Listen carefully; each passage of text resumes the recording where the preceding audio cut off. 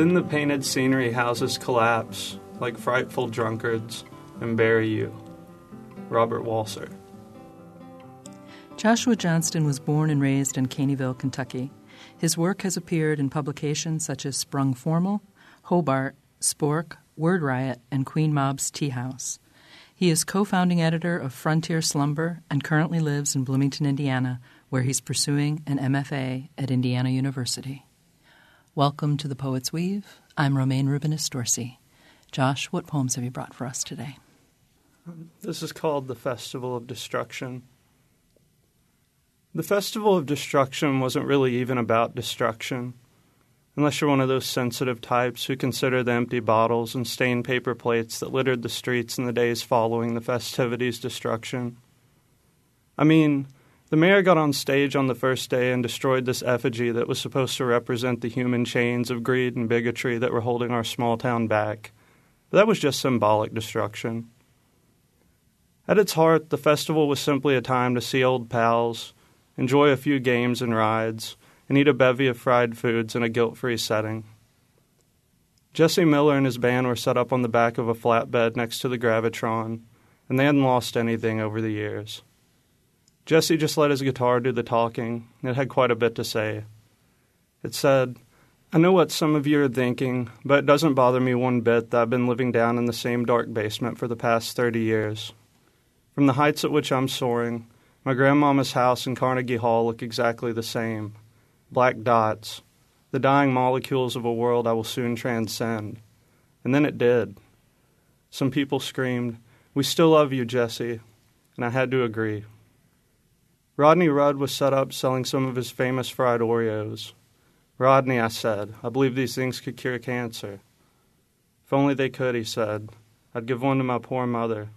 She ain't doing too good. Doctors say she only has 3 months left at best." "I'm genuinely sorry to hear that, Rodney," I said. "I know you are, pal, and it means the world to me. It really does," he said.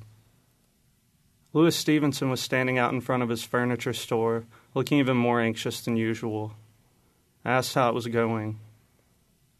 "You know, those kids think they're fooling me," he said, "but I know they're back there in the alley behind the store, smoking their pipes, snorting their powders, putting their mouths on one another's parts and what have you.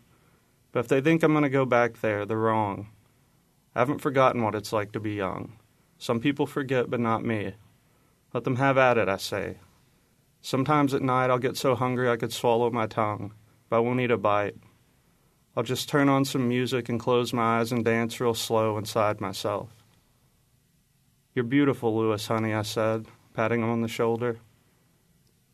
"Do you have a cigarette?" he asked. And for the first time in my life, I felt sincerely sorry I'd never picked up smoking.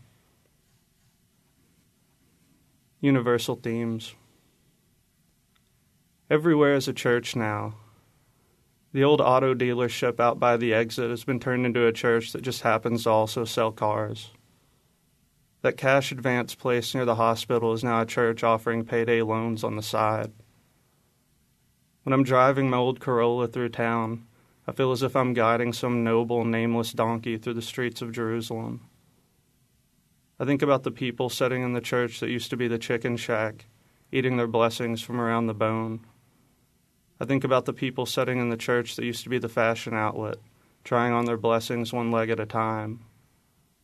Somewhere in the forest of my soul, someone is crushing a beer can and pressing their ear against the head of an axe as if it's about to tell them the most incredible story.